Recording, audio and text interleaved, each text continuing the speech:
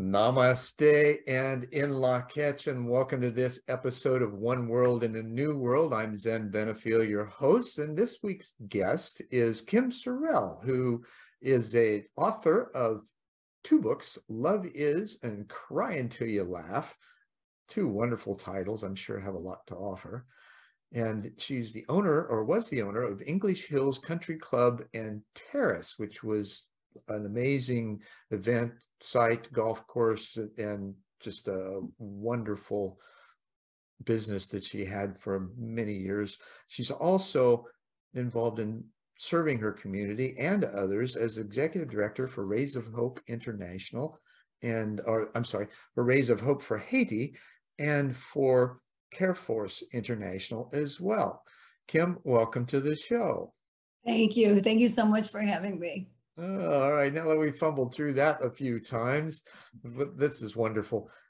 So in this, progression that you've had throughout life, when did you first begin to notice that there was something more than what was going on in the outer world, that there was this drive, maybe inside or intuitive nature that you had that helped you on your sojourn?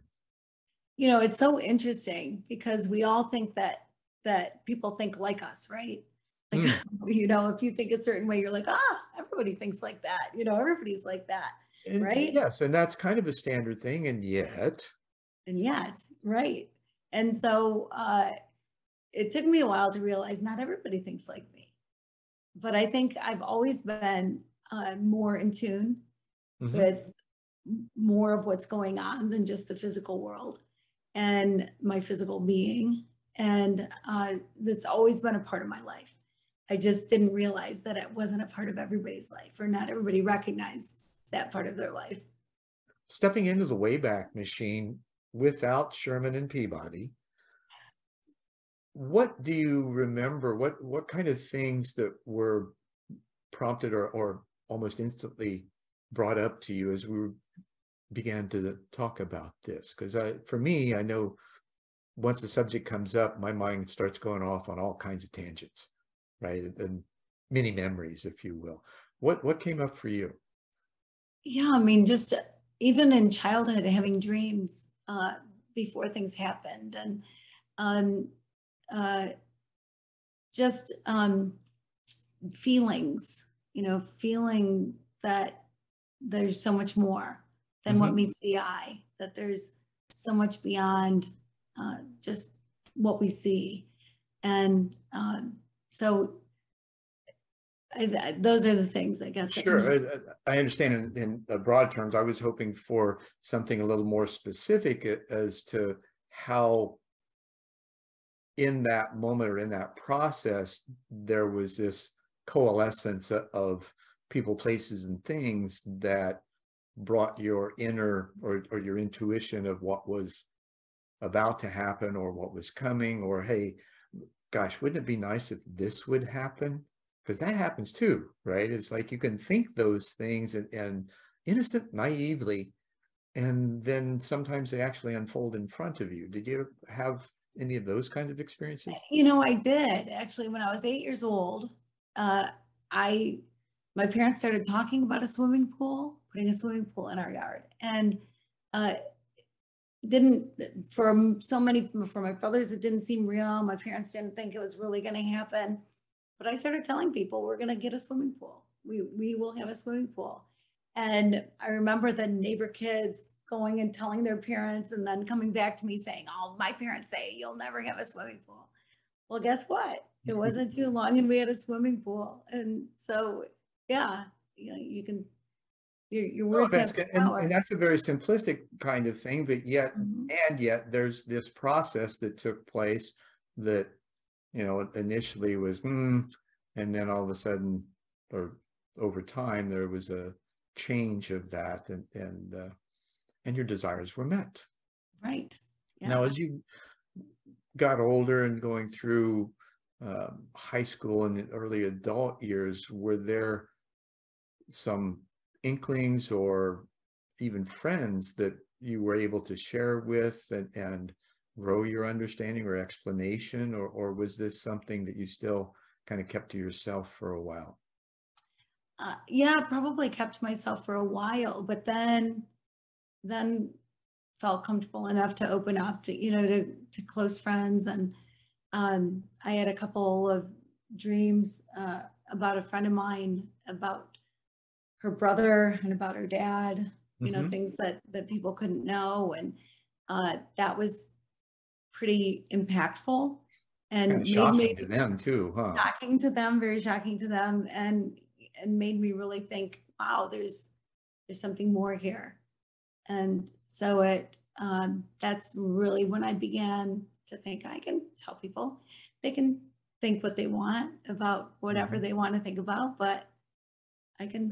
Did you ever look for references in other things, in books and other people, in movies, TV shows, whatnot, to find some kind of reflection or confirmation, validation for what you were experiencing? Yes. Yeah, for sure. Yes. Or even things like putting it out there and saying, if this is real, then I need this to happen. And then it would happen. And I would ask for crazy things like, if this is real, in the next scene of this movie, the girl's going to have a yellow shirt on, things like that. And then sure enough, she would come out with a yellow shirt on, a movie I'd never seen before. So yeah, kind of interesting stuff. Oh, it is. And it's funny how even in movies, we can always say, well, movie plots and things like that. Well, that doesn't necessarily give you the notion of what people are going to be wearing, the kind of Right. colors of clothing and things like that. So it at least showed you that there was some additional connection that oftentimes, and I have to admit for me too, it creates a lot of awe because you don't really understand how it all works, and yet it does, and it's more of a process than the specific details that you've got to put in place for it. Does it seem that way to you? Yes, yeah, yeah. I think you put it very well. It is a process, and uh, everything unfolds in its time.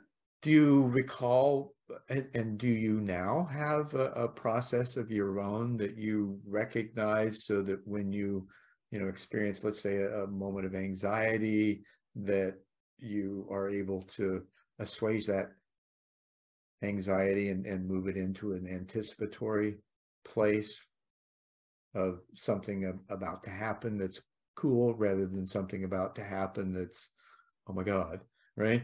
Right, right. Yeah, exactly. Yeah, for sure. It's like people sometimes will say that your gut speaks louder than your heart. And I think that that can be true, that I get a feeling in my stomach and it's like, okay, something's going to happen, and it can kind of go one way or the other. And so, Now, do um, have you ever looked into the science and other types of reflections that kind of bolster this experience? The reason I say that, and even ancient philosophies, and it's funny, and I've talked about this on many a show already, the indigenous philosophy of the three brain system I find to be just exquisite, and it talks to the point that you just made, your gut. That's the first brain, intuition. Your solar plexus.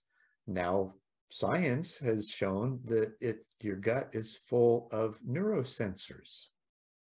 So, according to the native philosophy, this is where we connect with all the vibrations that are around us. And we know from quantum physics now that in quantum mechanics that everything's vibration. There is no solid matter at all. It just appears that way. Right. right, And, you don't want to still run into a wall or step out in front of a bus. And there's this notion that there's more and it's all energy and that our thoughts and feelings can have an influence on that. So with the gut, the first brain, that's where you're in touch with everything. And then the heart is the second brain. and it also has neurosensors around it as well. What it keys into, though, is a sense of resonance. And there's a gentleman named Matthias Demott who was had an interview with Tucker Carlson, of all people, and he was talking about what everybody really is seeking is empathic resonance, right? Mm-hmm. I see that as loving and being loved, Mm-hmm. right? That's really what we're looking for. And so in this process of empathic resonance, your heart is able to determine where it's at. Well, once you determine where it's at, then the third brain kicks in and you make choices as to what to do. That makes so much sense, for sure. Yeah. It does. Now, Yeah. can we make that sense common in helping others to tune their own instrument? Because the body's an instrument, right? We haven't known how to tune it, let alone play in concert. Right. And now it's time we learned how to play in concert globally, because we're faced with, we need to learn how to work together in order to bring our planet and ourselves back into balance. Mm-hmm. And it's possible. So in this, I have a sneaking suspicion that your book, Love Is, kind of goes in that direction. And I apologize, I haven't had a chance to read it. Am I correct? Well, I questioned love after dealing with losing my husband. I just questioned the reality of love, the truth about love, what love really is. And I've always known that love is more than a feeling or an emotion, but it seems to be undefined. And it seems to be this mystery, like a mystery surrounding what love really is, even with all the books written about it and songs written about it. And then there's Ed Sheeran and there's Nicholas Sparks and whoever that try to tell us what love is. And so I decided I would take a year and really research and figure it out for myself, figure out what love really is. That's awesome. That's I did. awesome. Now, and from tragedy comes triumph, unfortunately, and my condolences. How did that, I know it was shocking, because I know what it's like to lose a loved one, and you can think about it, you don't really know what goes on until you experience and the depths of that sense of being alone, right? It's excruciating at times. Now, coming out of that, though, because and this is the interesting thing about, when you go down, you have an equal rise. Mhm. And you seek to kind of balance that out so you don't have too many bumps, because those are really, the devastation of loss is not something you would experience a lot. So when you came out of that and you were finding about love, what were some of the key things that you found that then, at the more you drilled down into it, built upon themselves in new and amazing ways? Yeah, so much. I discovered that what I'd been taught about love, what was demonstrated to me as love, what I think a lot of people believe is love, is not necessarily love. And there are myths surrounding it, like things that we hear regularly, that are just sort of common statements made, like love is a two-way street, or, putting a number to it, it's 50-50, it's 100-100, whatever. And the reality is, love is not a feeling. It's not an emotion like fear or excitement. We don't live in fear. We don't live in excitement. Everything is not a scary movie, and everything Right. is not Disney World. And so we don't live in those things, but we do live in love, because love is something that you are. It's walking, talking, living, breathing. It's something that embodies you. And so when you recognize love for what it is, you also recognize it's not a two-way street. Love is on you 100%. 100%. You know, Mhm. you bring that baby home from the hospital and you have total control. You decide when the baby eats, you decide when the baby takes a bath, you decide when the baby lays down for a nap. And then 6, 7 months later, all of the Tupperware is all over the kitchen floor and the pots and pans are banging everywhere. And you realize you've lost all control and you will never get it back again. So we have no control over anyone but ourselves, no control. So love is not a two-way street. If you give love to get love, that's a transaction. That's like me giving you money for a pair of jeans. And love is not a transaction. When you give love to get love, you're setting yourself up for heartache and disappointment because you have no control over what comes back to you. You have zero control, but you have all control over what you give. Right. I totally agree with you. And to the point, what I perceive and what you were saying was that there's this place of exuding it. When you make that choice to have love as your center, this is where you are. And that doesn't mean you don't have rough moments and poor behaviors and things like that in the process, right? However, you recenter easily and you take responsibility. And when you screw up, you apologize and you get better. Yes. Yeah. Now, how was that process in those, were there certain things, as I mentioned before, that were there layers to that where the deeper you explored, the more visceral the experience or became? Yeah, interesting way to put it. So I use this 2,000-year-old poem that you hear at a lot of weddings. Love is patient, love is kind, does not envy, does not boast. And I kind of use that as a roadmap. I decided I would take one word a month and figure out, well, what is love that is patient? What does that even mean? What is love that is kind? And every single word ended up different than what I thought it was going to be, every single one, but then one played on the next. And so I started the year with looking for love that is patient. And every single month, it took me the entire month. It wasn't until the end of the month that something would happen. Some big thing would happen. And I go, oh, now I get it. Now Kind I of get wrapped it. it all up in a nice package and said, oh, here's the gift, right? Right. Exactly.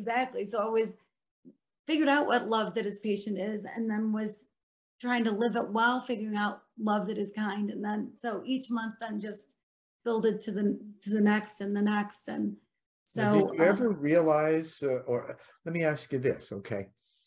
Was there a belief system transitioning to an experience system as you progressed? Because I what I think, find, that the reason I ask that is that we often have these belief systems, as you mentioned, that how we perceive love to be. And then, and even in spirituality, there's these organized things and they're supposed to be this way, and you're supposed to do these things. And the questions, the deep questions, aren't necessarily appreciated because not many of those purveyors of truth have the real answers. Why? Because they're an experience you have to have in order to gain them. Or converse the belief system into an experience system. Is that, and where could you go with that? And where have you taken that? Because this is what I hear you saying as you're developing this understanding, as you went after to experience exactly what it is and find out for yourself. How yeah, did that process, or did you recognize that you were shifting from a belief system to an experience system? I absolutely. I mean, even starting with the very first month, I realized that the things that I thought I knew about love were different than what they really are. And so, we're all taught by our parents, our grandparents, our mentors, whoever's around us, our teachers, taught things about life in general, and every day brings us to today. And so what we know, what we understand, our understanding of things are based on where we've been. And so what I knew about love is what I was taught about it, and what I knew about it from reading or, from learning from people. And then to take that and change it, total mind shift into, it's not about what's in your head with love.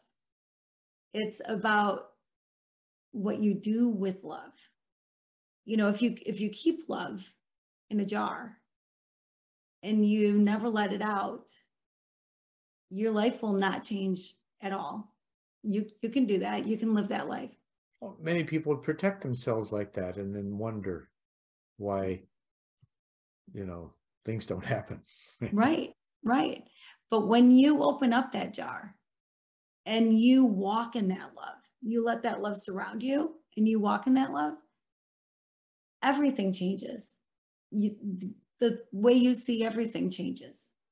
The grace that you grant toward others, the mercy that you show, the understanding that people are where they're at and not everybody's at the same place. And the way I am today is different than the way I was in my 20s and in my 30s. There should be a book on how to get through your 20s, how to get through your 30s, like there is for adolescents and for babies, right? Right. But I don't know. Be an adult. Yeah, that's right. How to be an adult then, right? Because Yeah. things change and you evolve. Well, we're working on that with the organization and foundation and peace movement that I'm the executive director of now. We have two principles: live and let live. Live is a moral principle. It means being a good human. The let live is don't be an aggressor. Let other people live their lives, right? Mm-hmm. And so in the being a good human, we're working on unpacking what it means to be a good human and how do we embody that with each other. And there's all kinds of, there's myriad of conversations that can have across many different levels. And so we hope to be able to engage some of those things, kind of like what we're doing here now. Now, in the unpacking of this process, did you start from a place that we mentioned the feeling alone? When you lost your husband, did you have a sense of just falling into the void for a while? Well, I had to figure out my life. I thought I knew what my life was going to bring, that we were going to be in our 90s sitting on rockers on the front porch drinking lemonade. Sure. And all of a sudden at 47 years old, everything took a turn. And so it was this new discovery, this new way to live. And I had to figure out what that would even look like and allow it to evolve as it did. And without being anxious about it, without, thinking, oh gosh, now I'm alone, now what, or whatever, or feeling sorry for myself or anything else. Well, what I was hoping to kind of drill down into to see at least that moment and of feeling of empty, void of everything. It may not have lasted long, right? And from what you are saying, you were strong enough, you were prepared enough, not for the transition, you were prepared enough with your own self-awareness to get through it and get through it with a little more ease than had you not been sufficiently aware. Right. Yeah. And I was diagnosed with cancer 4 months before my husband was. And so I was going through my cancer. My husband was 6 weeks from the time he was diagnosed to the time he passed away. Ooh. And so it was quick. So I was still dealing with my stuff too, which I think put me in a little bit different mental state than had my husband be the only thing I was dealing with at the time. And kind of like a double whammy, right? And one ended up not so good, and the other, obviously, here we are today. You were able to transcend that, at least for a time anyway, and congratulations for doing so. Yeah, well, thank you. Thanks for that. Yeah, it was an interesting time, a time of not knowing, I think, more than anything, like whatever word to use, void or, what emptiness or whatever word to use, there's definitely a shift from feeling more whole to all of a sudden feeling disjointed Mhm. and incomplete somehow. And so, trying to bring the pieces back together. But I'll tell you, I really think something that is not talked about much, but I think is of great value is when I was physically ready to go back to work. I wasn't sure what I was going to do. And had been running a nonprofit, and I also had businesses. I could go either direction and wasn't sure, and decided to take it slow. And I started as part-time Oh, bookkeeper. you saw me perk up because that's the adage today. Go slow to go fast. If you're doing things with haste, you're going to miss stuff, and you're going to have to go back and fix the holes. Yeah, And so when you true. slow down enough to be mindful, prepared, strategically, as well as intellectually and even spiritually, to be focused and centered and allow things, ask the questions and allow the answers to come. And they do, as you've experienced it, and many like us have, though we often think differently than the majority of people. So how do we bring that back around and share it with the public so that they too can rise into their own greater experience of joy and happiness? Yeah, for sure. For sure. I think one thing is that there are things in life that we have more control over than we realize. There are things in life that we have no control over.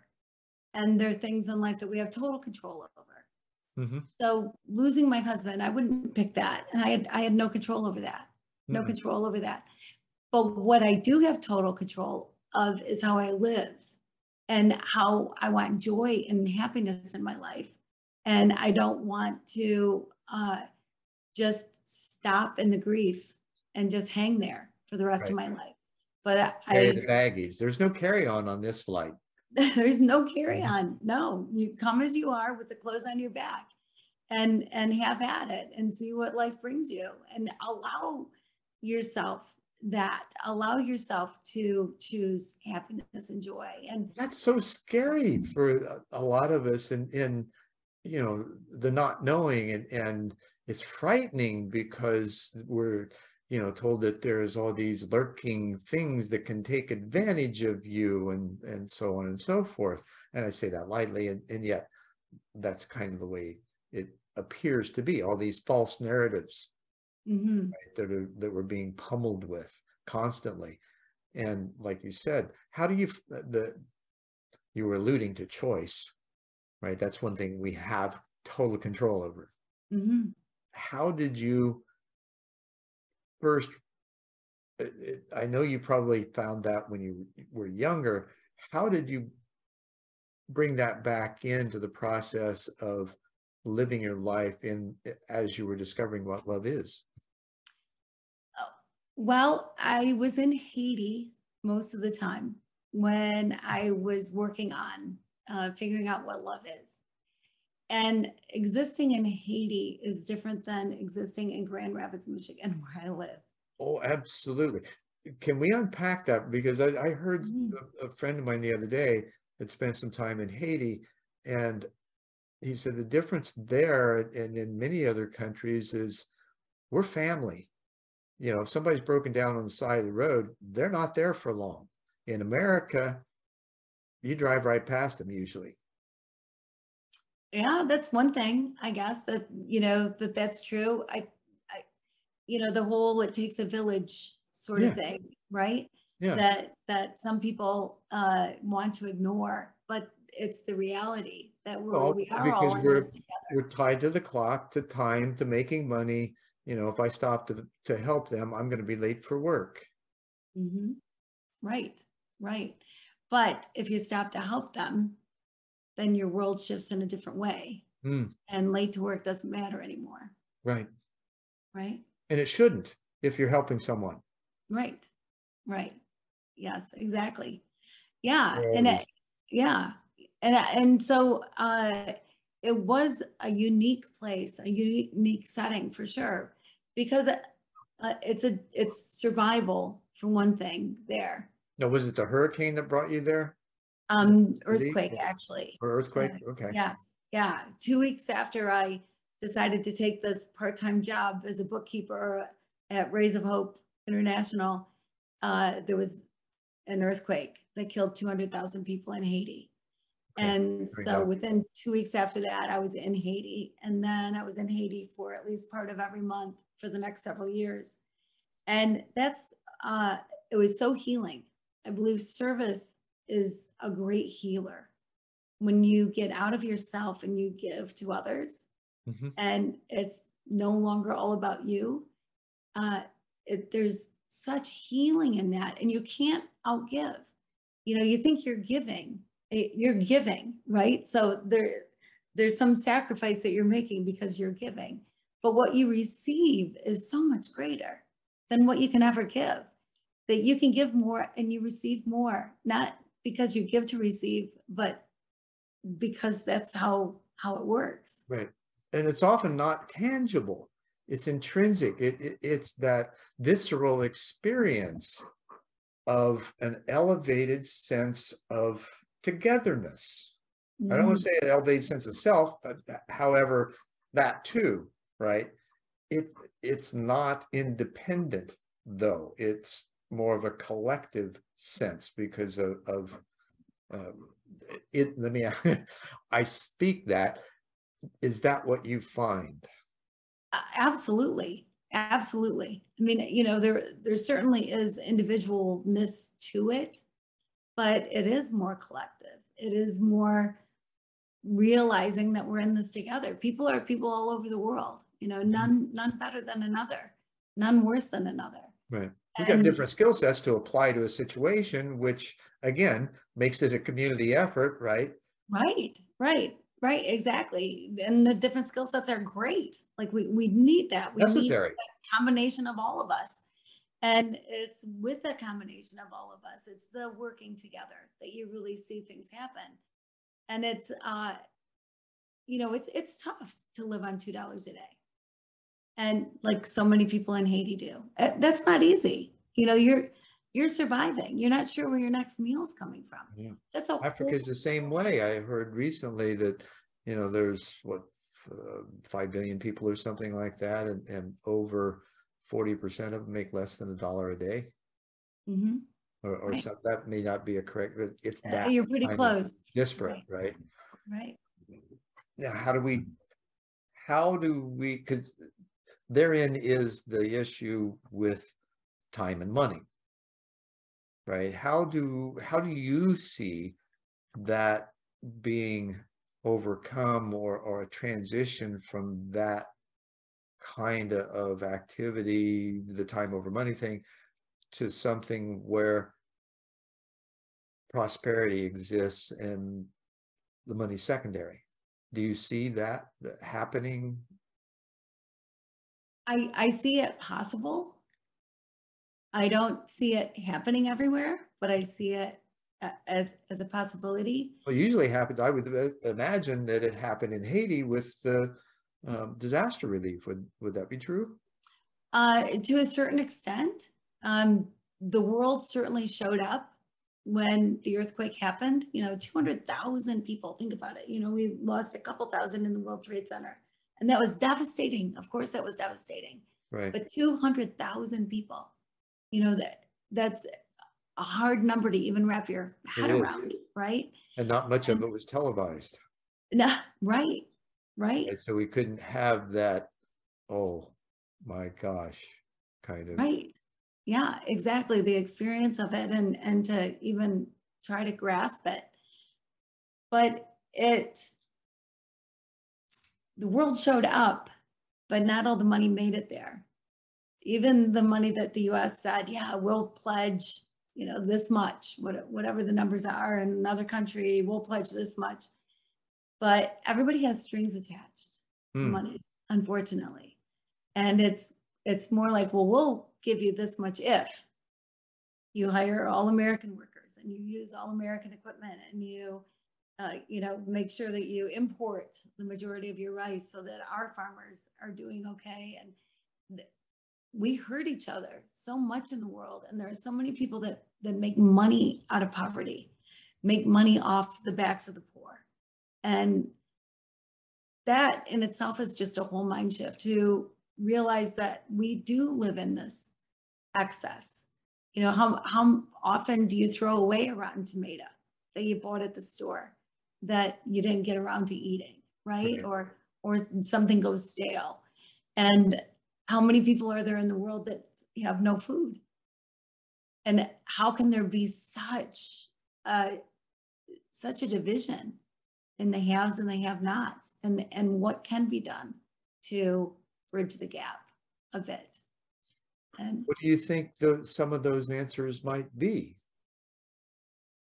Well, I think one thing is that for whatever reason, we don't want one t-shirt, we want 5 t-shirts. We don't want one pair of jeans, we want 8 pairs of jeans. And so those t-shirts might be made in a place like Haiti. And we can buy 5 of them because it's cheap to buy 5 of them. And we only want to pay so much for them. So we pay this low price for 5 of them, which means that the people that are working make very little. I think the minimum wage in Haiti is $7 a day. $7 a day for an 8 to 10 hour shift working in a factory. $7. Well, when a gallon of milk is $8, $9, $7 a day doesn't go very far. But it's because we want more. We want more. Whereas if we were to realize, well, shoot, if we paid more for one t-shirt, that would mean that the people that are making them could make more money. Do we really need as many t-shirts as we have? I mean, people are giving away clothes in bags to, the thrift store or whatever, right? We're sending bundles of clothes, of used clothing by the container loads, just bundle after bundle after bundle to places like Haiti, because we have way too many clothes here that have been given away that aren't used anymore, that we send them overseas to third world countries thinking that we're going to help them out over there. Well, do we need as much as we have? Where is the balance? And I think people don't realize that when you go to Walmart and you go, wow, great, 6 t-shirts for $20. Yeah, I'm in. What that really means. And that if instead you say, you know what, let's make sure that we're buying from a factory that the people are getting paid more money, whatever, and try to make a shift happen and try to change thinking, and then get 1 t-shirt and at a time instead of the 6. Great idea. They're in the simple idea, very complex in how to change that around in order to, first of all, shift the mentality of folks to actually perceive things differently that way. Because most folks don't think. We are so inundated with consumerist propaganda. And it's kind of like, I'm reflecting on Howard Bloom's book, The Lucifer Principle. And in it, basically, he takes a scientific study on the history of how masses of people, populations, sometimes entire populations, were manipulated by a few who sang songs, who had false narratives, total lies that were repeated over and over again, and controlled the media streams, whether it be a town crier or the internet, and that people bought into it because of it.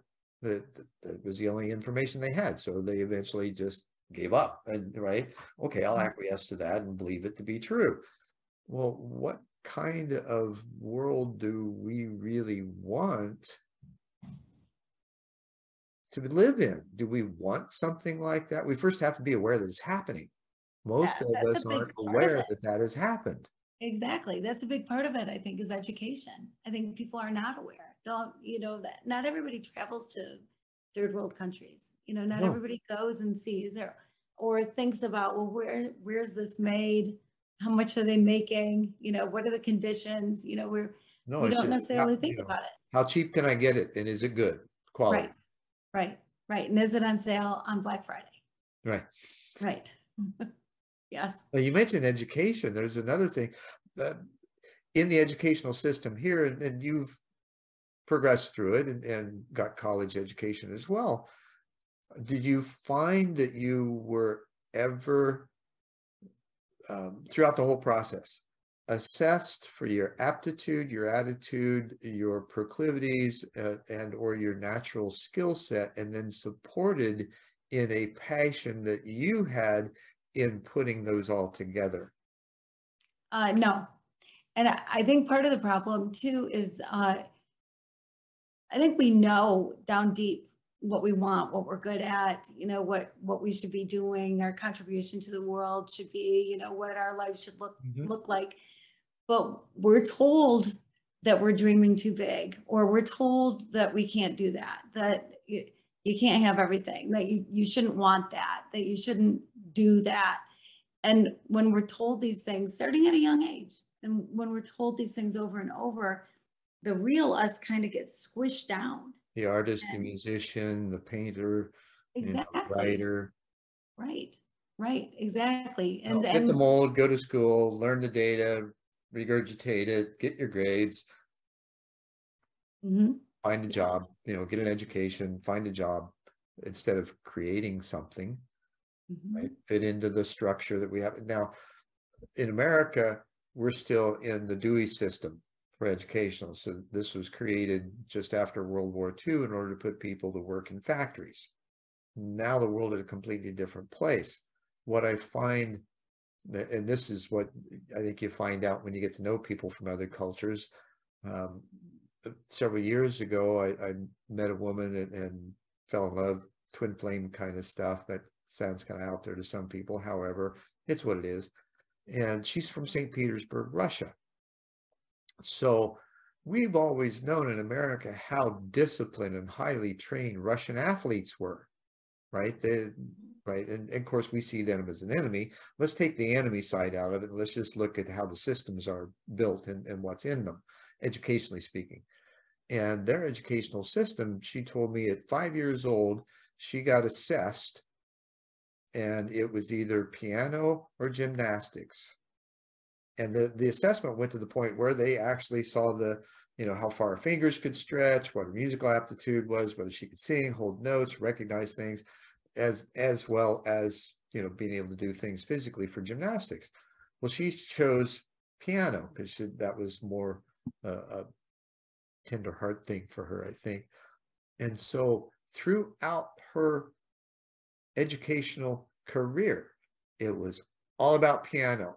Now, the well-roundedness of it, she got everything else too, but there was a specific theme or what's the word, stream of classes that were geared towards piano, and she went clear through the conservatory and graduated from there. World-class pianist as a result, and teacher. So and I say that because in contrast, our educational system never assesses a kid at the beginning except for what he knows in his math, reading, and science, arithmetics. Yeah, math, reading, and writing skills. Right. Right. That's so true. That's such a good point. And, even in France, we had an exchange student from Paris one year, and in high school, you took either the engineering tract or you took track. Thank you. Right. Yeah. Yeah. Or you took the teaching tract. Like there were certain ones that by 8th grade, depending on what subjects you excel in and what your grades are like, and where it seems like you have greater ability, that determines where you're going to go to high school, what classes you'll take in high school, rather than just everybody taking the same classes and the general ed and whatever. And certainly people evolve and change, but how nice to at least identify that there is something special about each person. Absolutely. Why not? We're not a homogenous society. We're all Right. made up. The diversity is just huge. And, the sooner we can learn to take advantage of that adversity, then we can really put all those various skill sets to work, right? And not necessarily for time and money. However, that will come too. What we're talking about, though, is to refocus in that essence of what love is and begin from there instead of what love isn't, and trying to push an agenda to discover what love is accordingly, right? The Right. fulfillment of love, which never really happens. Right. Or even a step farther, thinking that love isn't involved in certain things, that love has nothing to do with certain things. And that's not true. Love has everything to do with everything. And so, people will say sometimes, well, what does this have to do with my workplace? Or what does this have to do with what I want to do in life? Or what does this have to do with anything other than your relationship with your spouse or your friends? Well, it's got a lot to do with it. Have everything to do with it. What was it came out just recent? It's been a while. If you're not having fun, you're doing something wrong. Right?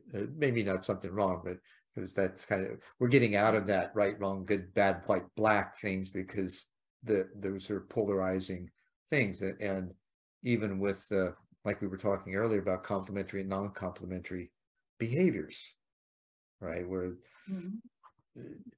you show someone, and the non-complementary usually comes in transitioning an aggressive behavior into something more malleable and workable. As somebody that's in an aggressive state that's out of control, not much you can do except love them. And Right. that's what gets them to change. Yeah. I mean, if you think about the people in your life that you're drawn to, the people that you want to be around, the people you want to emulate, if you think about it, it's probably they're probably the ones showing the most love. They're probably the ones living in love more than others. They probably are more merciful. They're probably kinder, because love is merciful and love is kind. And they're non-judgmental, because love doesn't judge. And love lets people be exactly who they believe they're created to be, Right. instead of trying to push who you think they should be. And that's not a religious, there is no religious separation in that. That's a ubiquitous experience. Yeah, it's everybody everywhere. Right. Exactly. Yeah. It reminds me that I had an experience in college, in college as a teenager, that it was a demonstration. I prayed to know what truth was. I was willing to die for it if necessary. I was distraught. I was orphaned and adopted young. So I had these other questions going on in my head that most kids don't, because they don't have that absence of history in their lives. And so I questioned what truth was. I was willing to die for it if necessary. Well, the following week, I was meditating, and this voice I've been familiar with since a kid asked me if I was willing to die for what I believed in. And I paused for a moment. I thought, oh shit, what do I believe in? Right. And the first thing I thought of was Christ consciousness. Felt a little empty for some reason. And I didn't question it, but I moved on to cosmic consciousness. And that felt full. So I said yes.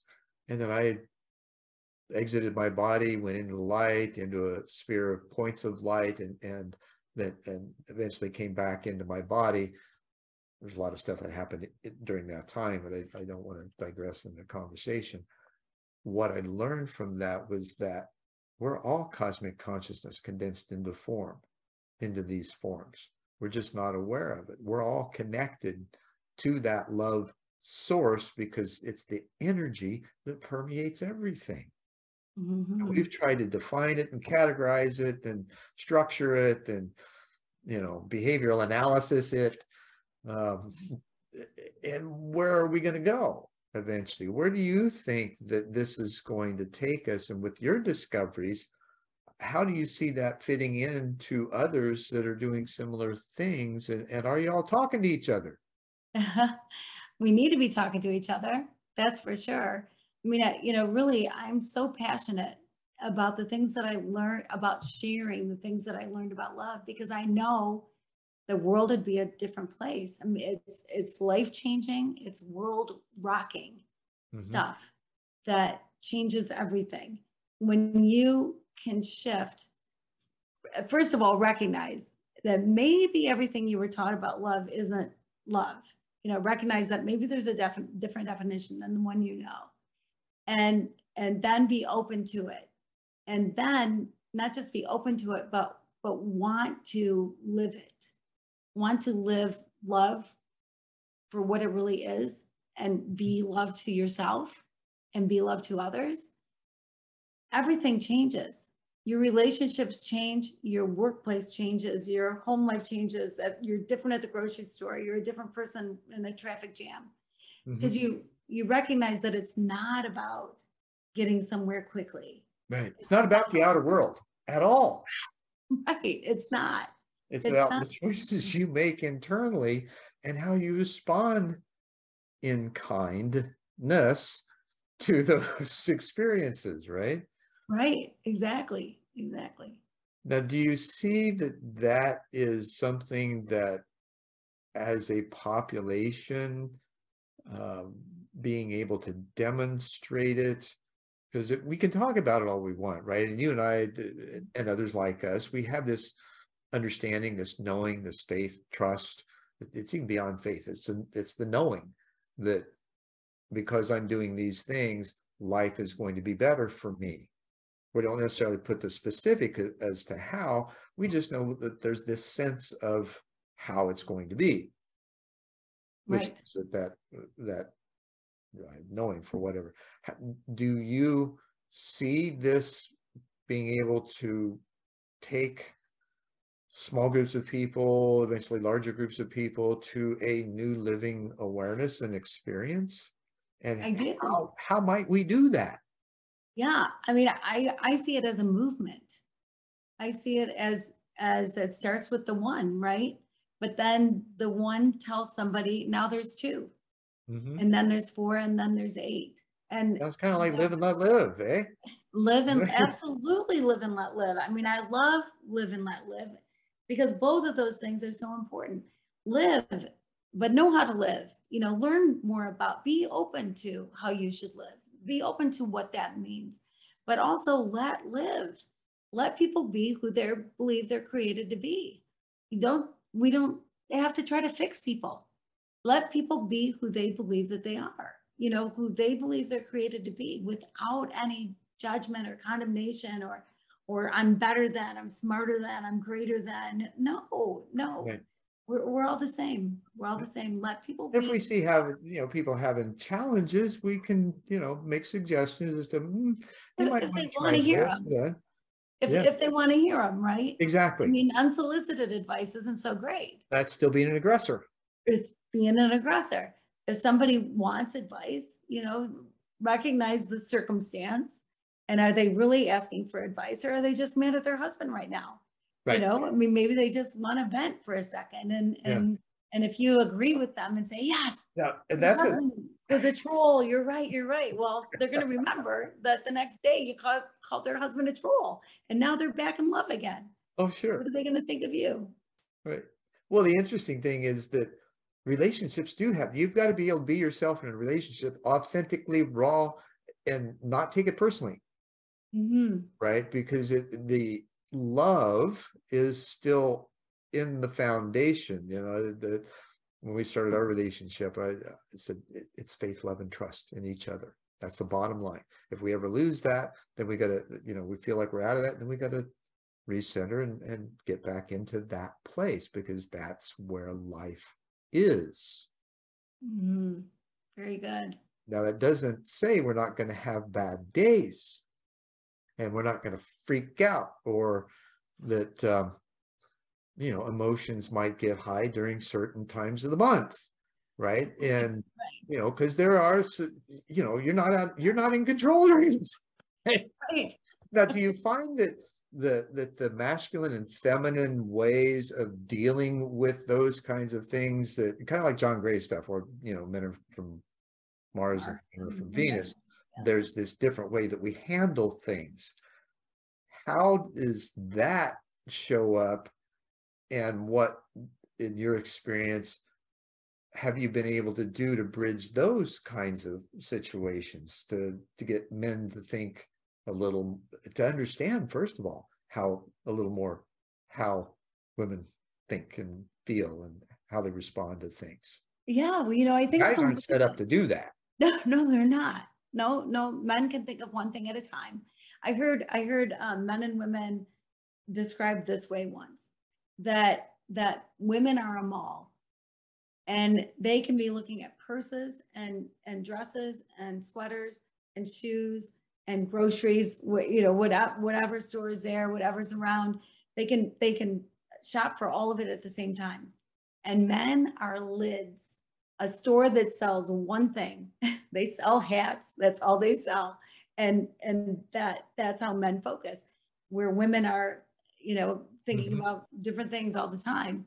And so I think so much of it comes down to communication. I had a moment early in my marriage where I thought, man, I'm gonna knock his socks off. I'm gonna clean our apartment and have candles on the dinner table, make his favorite. He loved lasagna, make lasagna for him, which it takes a minute to do. And love German chocolate cake. Takes forever to make German chocolate cake from scratch, but I made a German chocolate cake, and I had the lights down low, and wearing something a little skimpy, a little sexy. And he walked in, and I'm thinking he's going to say, "Oh, baby, you look great." And, "Oh, wow, the apartment looks great." And then sit down to this meal and go, "Oh gosh, I can't believe you did this for me. It's wonderful. I love this. I love this."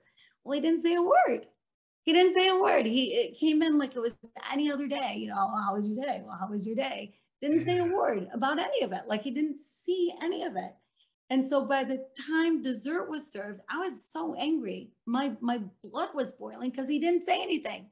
So I practically threw a piece of cake at him at the end of the meal. And he said, And he was "What?" probably going, "Hey, what's going on? I don't Exactly. understand." Exactly. He said, "What is wrong with you?" And I said, "What's wrong with me? It's not what's wrong with me. It's what's wrong with you. I did all this. I worked so hard. You've done nothing. You've not said a word about it." He said, "Wait a minute, wait a minute, wait a minute. First of all, I don't read minds. I didn't know you expected me to say those things. Secondly, I haven't done anything wrong. It's your expectations that got you in trouble." And I'm like, "What are you talking about? My expectations?" And I went in our bedroom and slammed the door. My expectations, some nerve. Who does he think he is? My dad trying to teach me a lesson, or, whatever. And I thought, my expectations. And I went, my expectations. He was Damn spot it, he on. was right. Yeah, doggone it, he's right.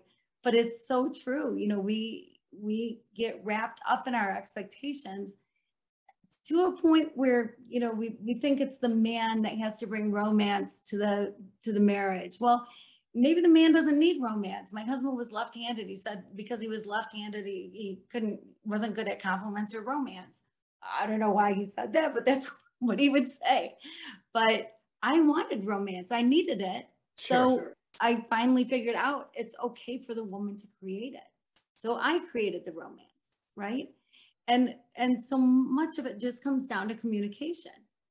So instead of waiting for them to say, "Man, you look good," say to them, "Don't I look hot tonight? I'm looking pretty good. Aren't I looking pretty good?" Like, it's okay. It's okay to say whatever it is that you want them to say. Let them know. Let them Right. know. Communicate, communicate, communicate, right? Now, and I will say that the mindfulness of the male aspect would be to, in my opinion, acknowledge, to be observant enough and aware enough to recognize all of this that had taken place, and at least acknowledge it, with a Whether thank you're you, or right-handed I or appreciate left-handed. everything that you did. And so, he was right in that it was your expectations, but he was also negligent in being present. Sure. Sure. Right? Because Yes. in that love place is the acknowledgement. Right. Right. But everybody's different that way. Oh, absolutely. We all, however, some of us may not have it. When we are in relationship, it's not about us anymore. It's about being part of the other and what the other needs. Not that you're codependent to that, but you care enough to embrace that part of yourself in the other that offers that reflection. Does that make sense? It does make sense, but those are things that you learn about each other as well, Oh, right? absolutely. That the needs of the other person. And so like with my husband, he did things for me all the time and never expected me to say, "Oh, honey, it's so nice that you did that," or "Wow, you did that. That was the sweetest thing. You really saved me time." Or he expected nothing. He had no expectations of me ever saying anything. And if I did, it was fine. But if I didn't, it mattered not to him. So to him, those things didn't matter. The voicing the things didn't matter. It was doing the things that mattered. And so then he didn't That's the recognize that example, I not the needed to hear words, the it. actions. Right. And as Right. kids, we hear all kinds of words from parents, others, and then we discern, okay, they say that, they're doing this, right? Uh-huh. Something's not matching up here. Right. Right. Is that the beginning of cognitive dissonance internally? Yeah. Perhaps for the kid, right? I believe this, I'm experiencing that, and you've got these two outer things that are in conflict. That could cause some, maybe not damage, but confusion Right. internally for kids for a while. Yeah. I mean, simple things that just to relate it to, like, I got caught smoking in 7th grade. Well, my mom smoked a pack and a half a day. So Right. as she's holding a cigarette saying, "You're in trouble. You were smoking." Here she's got a cigarette in her hand telling me I'm in trouble because I was smoking. And it's like, well, something just, I understood I wasn't old enough to smoke. I understood I should be in trouble for it. But how do you say it with a cigarette in your hand? It's different coming from someone who doesn't smoke, probably, right? Right. So, kind of to simplify sort of what you're saying is Well, it puts that do we as I did say, that. not as I do into perspective in the maturation process, right? Where we set ages as to where you ought to be able to do these things of your own accord, by your own free will, rather than violate those prior to, whether it's drinking or sex or whatever. There's going to war or enlisting. There's those age brackets that supposedly are where we ought to be in that, and they're arbitrary, right? Because kids sometimes can handle themselves. They're much more mature at 13, 14-year-old than some people are at 50. True. Right. Right. Just a number. Kind Yeah. of like, the lines on the map are just lines that we created. Just attempting to orient ourselves and what? Be in control. Right. Right. Right. Love that word. It's yeah. I prefer Maxwell Smart in those cases. Working for control, right? This arbitrary kind of nonsense stuff. Speaking of that, though, the arbitrary nonsense stuff, how do we get through our own stuff that keeps us from ascending into that new living awareness that you've outlined and is throughout your book? I think some of it is that you have to let go. You have to let go. You have to let the past be in the past, and you have to let go. Anytime that we hang on to whatever it is we're hanging on to, good or bad, or the mess of the past, or things that we were taught, or whatever. When we hang on too tightly, then we're not going to change. We're not going to evolve. we're not gonna grow. But when I you understand can, that now, and I'm sure the audience does too. How? Do you have a process?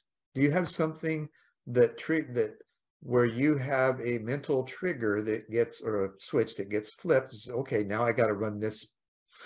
I have to run this pattern, or run this tape, or run this software program to move through this. What's the essence of that software that you use to move from one place to another? yeah, I mean, I think it comes down to self-awareness, but how do you get there, right, is what you're saying. Mhm. And how do you recognize when you're putting up your own roadblocks and Right. stopping What are the yourself? simple things that you've recognized you do to move through that? Because those are the keys. We talk, like I say, we talk about it forever, having the tools and then being able to apply them. We can have the tools and not do anything about it. And, whose fault is that? Right, What are right. the tools that you found work for you? Uh, the things that I found that work for me is expectations is a big thing. That it is a big thing. I mean, Mhm. certainly there are times in life when you can expect something. You work, you expect a paycheck. There are times that there are things that you expect.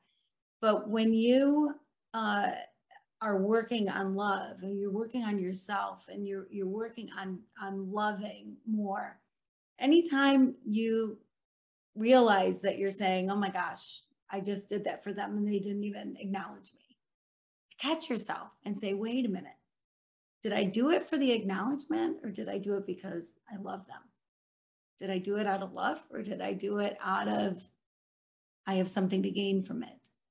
And catch yourself and catch yourself. And when you are engaged with somebody, when you're face to face with somebody and talking to them, if your mind starts to wander, bring it back, bring it back, bring it back, and be present in the moment and love fully, to be fully present in the moment and really listen to what somebody has to say. Mhm. And when you start to think about what you're going to say next, stop yourself and turn back to listening again. And just doing those simple things uh, will change the way you think about love, the way you live love. Do you practice active listening? Because you just spoke of the first half of that, right? It is the intense listening to what the other person has to say without wanting to interfere or say Yes. your own stuff. The other half of that is reflecting back to the person what you just heard them say. So how is that? What are some of the things? Because this is where we I see the disconnect happening, where people know that that's a process to use, and yet they're uncomfortable in doing it because it feels almost fake at first. Right. Well, maybe it does feel fake at first, but if you do it with authenticity, if you're doing it for the right reasons, eventually you'll be very comfortable in doing it, Mhm. and it'll become second nature instead of what is second nature to you now. And you can ask those probing questions to know more, rather than, and then begin to correlate, or if there's an opportunity, because people love to share, and then there's a reciprocal side of that. So there's this sharing of conversations as to where the person that just shared an experience, then the other person can relate one of their experiences that has a similar flavor, and that kind of comes in that active listening process if it's done well. Mhm. And there's no, it's authentic. It's not, oh, I'm overthinking you, or I'm in competition with you, right? Oh, Right. is better than yours, Nothing. Yes. right? Right. And because that's what we often think when somebody starts talking about one of their experiences. Oh, you're just competing with what I just said. Well, there may be another thing, and there again, that's a misperception that isn't questioned. There's that silent judgment that takes place, and it's never spoken in the conversation. Instead of, well, when you're talking about this, it kind of felt like you were in competition with what I was just saying. I don't know if that's true or not, but that's what I felt. that's a place of vulnerability that folks just really have a hard time going to, because it's an unknown, right? You're Mhm. questioning, you don't know what's going to happen. And that's why you're asking the questions. You know, though, it comes back to choice. Mm-hmm. It comes back to when you tell a story and somebody else tells a story that you can think one of two ways. You can think, wow, it's interesting to hear their perspective on their story. Or you can think, are they trying to one up me? Are they Mm-hmm. trying to outdo my story? If you go there, you're going to be frustrated listening to that story. All right. And right? But if Right. instead you go, wow, well, they had a similar experience. Good for them. You know, Well, they aren't we can, naturally tangential, and we loose associate ad infinitum with just a word or a phrase? We're off someplace else. So why not acknowledge that in conversation and bring it into the conversation? right, and let it happen. Let Yeah. it be part of the conversation. That's fine. If somebody wants to tell their, what happened to them that they think relates to what happened to you, that's fine. Mm-hmm. Let it happen. That's okay.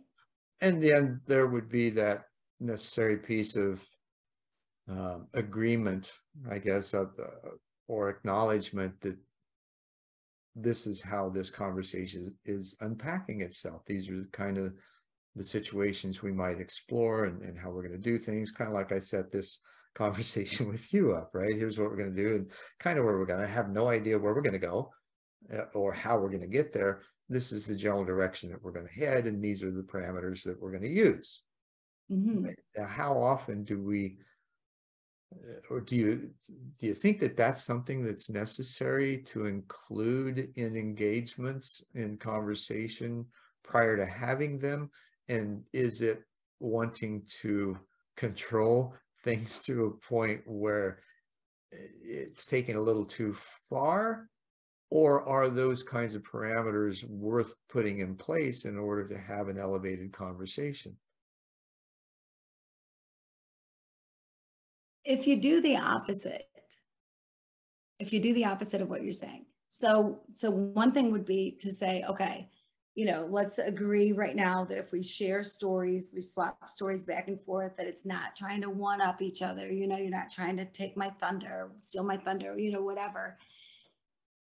As opposed to letting a conversation unfold, and whatever the person says, they say, without you thinking negatively about it, without you assuming they're trying to one up you, without you thinking that that's even a possibility. Instead, just listen to Mhm. what they have to say.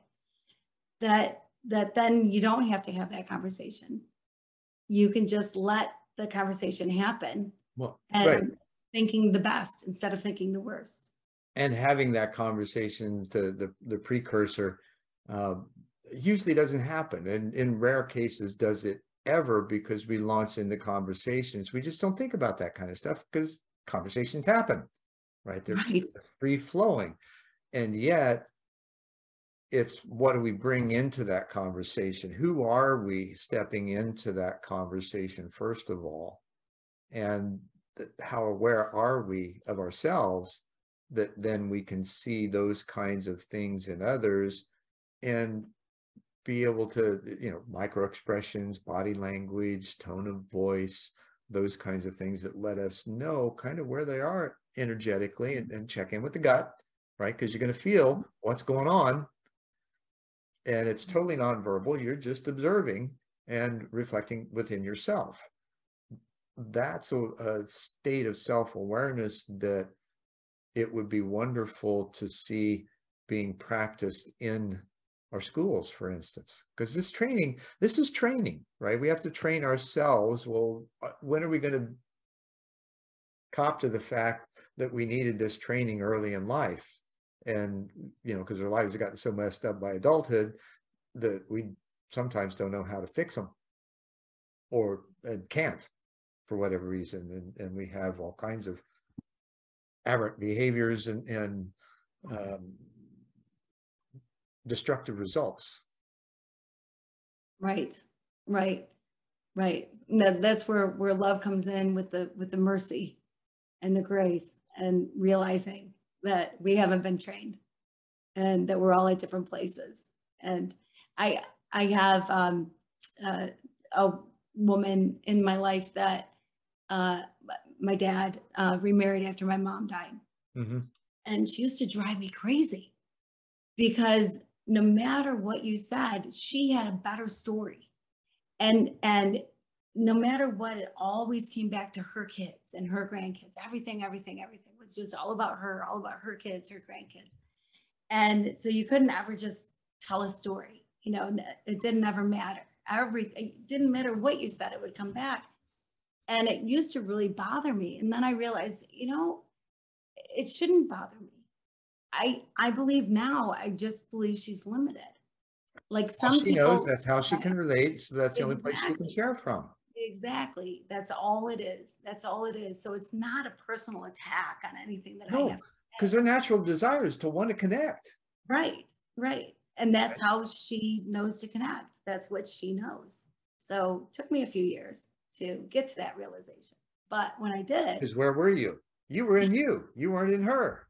right. And once you start Exactly. trying to figure out who she is, then you were able to reflect on it and go, oh, wow, that's not where I was at.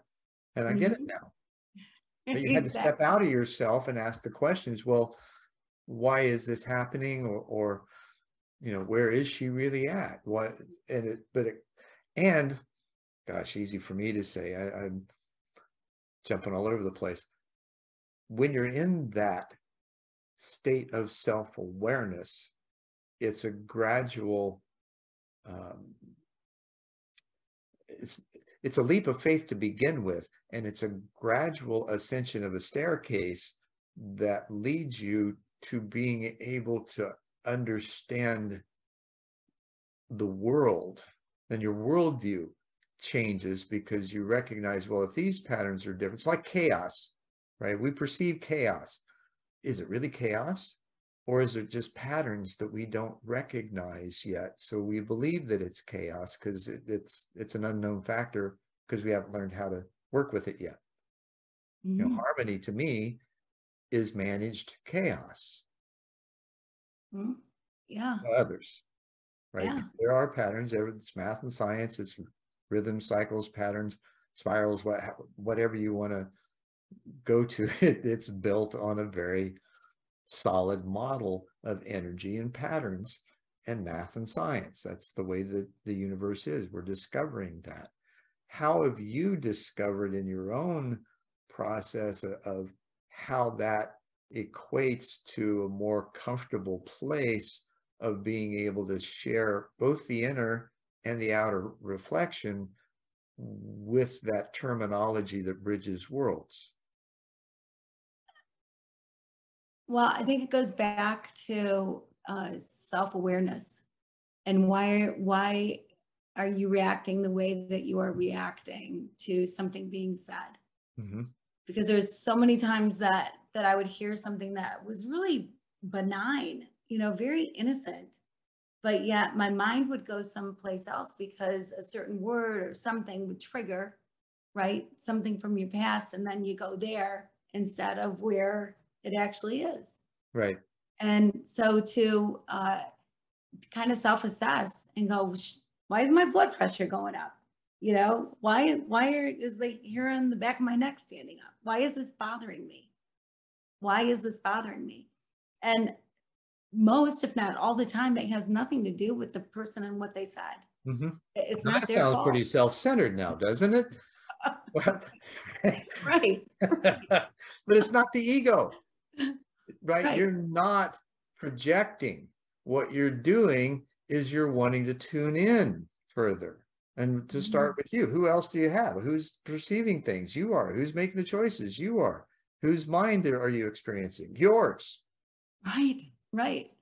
Right. I mean, two people can be in the same traffic jam, and one guy in one car is honking his horn and screaming obscenities and yelling, and his blood pressure is rising, and his face is turning red, and he's out of control.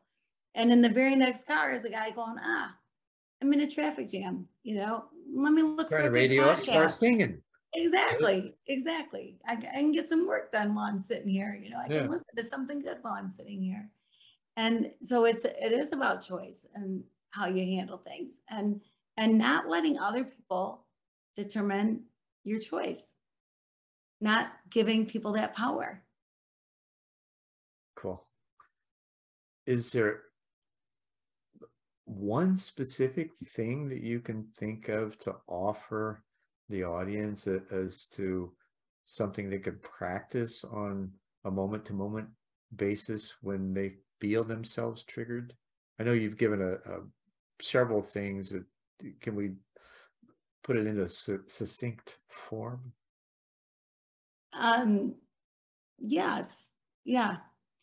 I would say the best thing that you can do is really listen with no assumptions, taking all labels away from whoever it is you're listening to, and letting them be what their name is, period. Who they are, not the things they do or different beliefs they have, but who they are, who they truly are. And then listen to the words and truly listen, and not prejudging, not assuming anything, but take the words for what they are. Just take the words for what they are. And if you need clarification, ask, but just listen.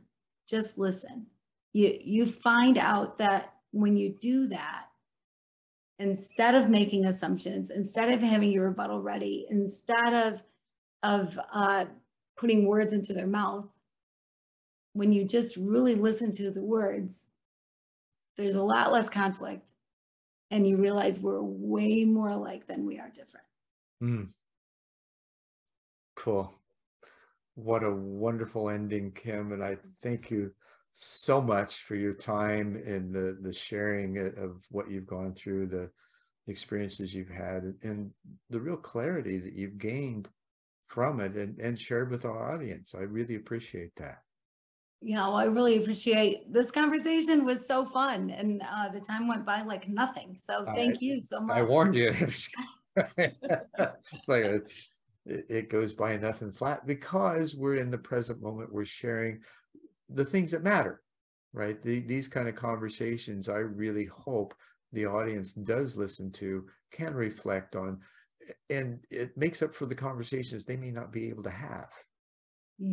True. And then experiment with what they learn in some way, and then come back for more. Right.